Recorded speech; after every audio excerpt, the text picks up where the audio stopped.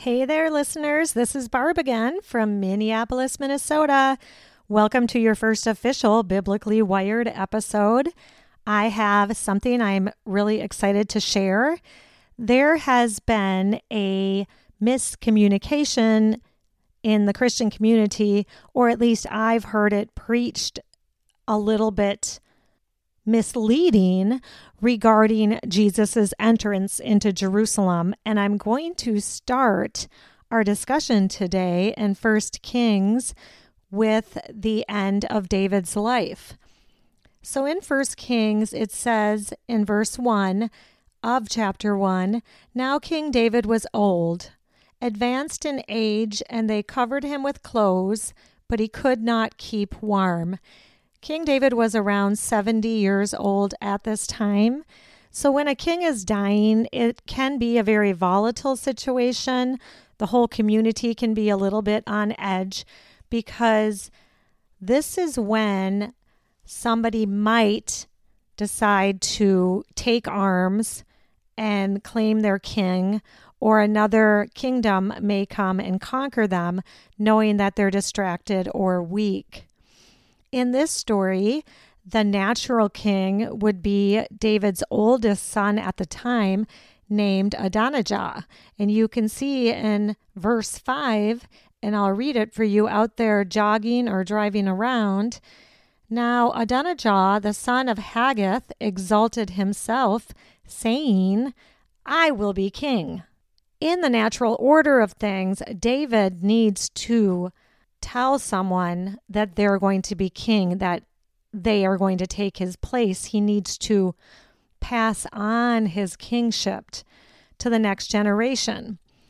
Well, Adonijah, being the oldest, what he does is he prepares for himself chariots and horsemen and 50 men to run before him. So Adonijah gets on this horse or in this chariot, and he is going along with this army, basically saying, "I am going to be king.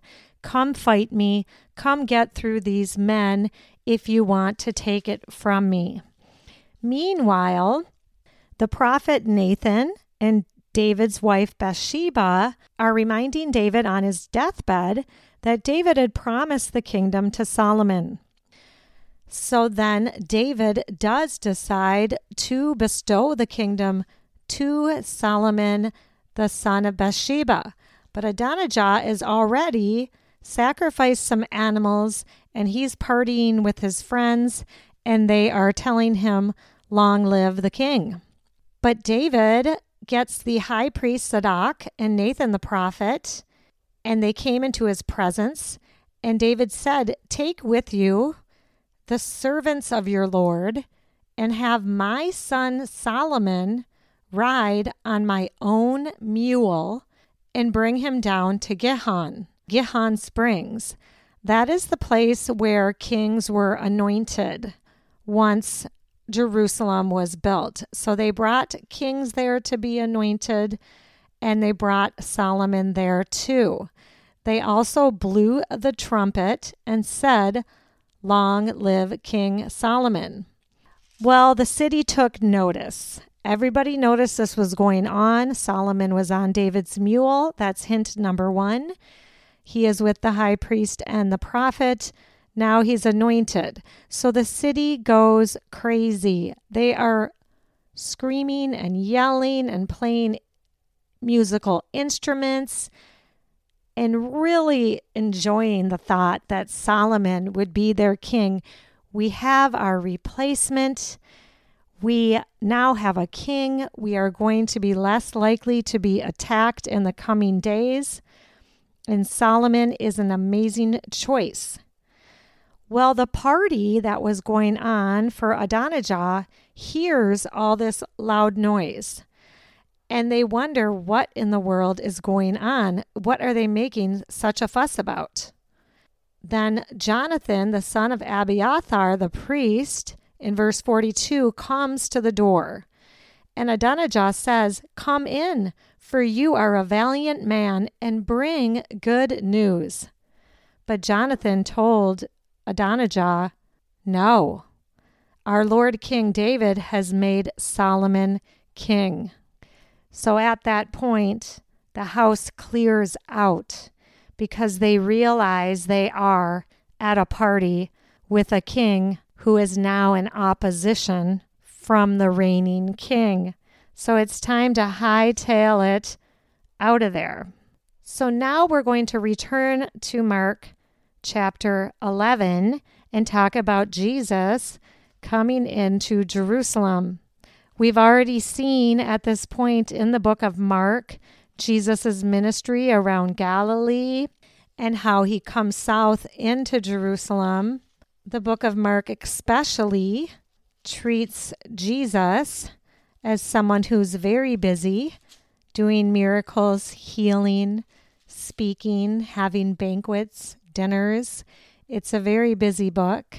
But here in chapter 11, Jesus and the disciples, verse 1, it says, as they approached Jerusalem at Bethphage and Bethany, near the Mount of Olives, Jesus sent 2 of his disciples and said to them, "Go into the village opposite you, and immediately as you enter, you will find a colt tied there, on which no one yet has ever sat. Untie it and bring it here." Now, Bethany was about 2 miles from the temple in Jerusalem, and Jesus had family and friends there, so that's where he was going to wait until this colt was brought to him. So something we need to know, in this time period, all over Babylon, going into a city on a colt, donkey, mule, whatever they wanted to call it, this was a purebred mule, a very expensive animal. Riding it into a city was proclaiming that you are king. This was a royal mount. Jesus was coming into Jerusalem humbly, but the act of riding on a donkey was not humble. Riding on the donkey was his way of showing finally who he is as the King of the Jews. All this time throughout the Gospel of Mark, Jesus has been trying to tamper the crowd to keep them from getting too excited about his kingship. So what we need to know about what's going on here in Jerusalem is this community has grown and grown and grown from the earliest miracle at the wedding, turning water into wine, through all the miracles at Capernaum, Jesus' home office around Galilee, through all the sermons, all the healings, the raising of the dead son at the gate of Nain, all the 70 disciples that were chosen to go before Jesus through all these cities, they have all been coming in like a wave, like a giant tidal wave into Jerusalem. The anticipation at this point for the Messiah to come was at an absolute fever pitch. No other time in history has there been such excitement about the king that was about to come. And Jesus was the one the common people had determined to be that king. So when he rides in on this donkey, they are yelling, "Hosanna, Hosanna, blessed is the king." For the reader or for people in our time period, this is so refreshing because all this time we have been waiting for Jesus to be celebrated for who he is by the people. But Jesus just gets this short celebration before he's caught up again with the Pharisees and the Sadducees and the religious leaders. But he does get this moment. This moment is so beautiful to see. What happens with these people is interesting. I know if I was in this crowd, I would have been one of them waiting to see Jesus come. I would have been one of them wanting to see a miracle, wanting to hear what he has to say, wanting to know anything about the person of Jesus. And I would have been worshiping him. I would have understood he is the king of the Jews we've been waiting for. But I also probably would have been in the same crowd 3 or 4 days later, yelling, "Crucify him, crucify him."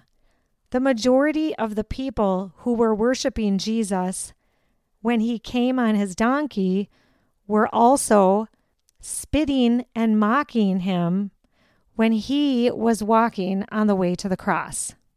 Why is this? This is because Jesus did not meet the expectations of this crowd.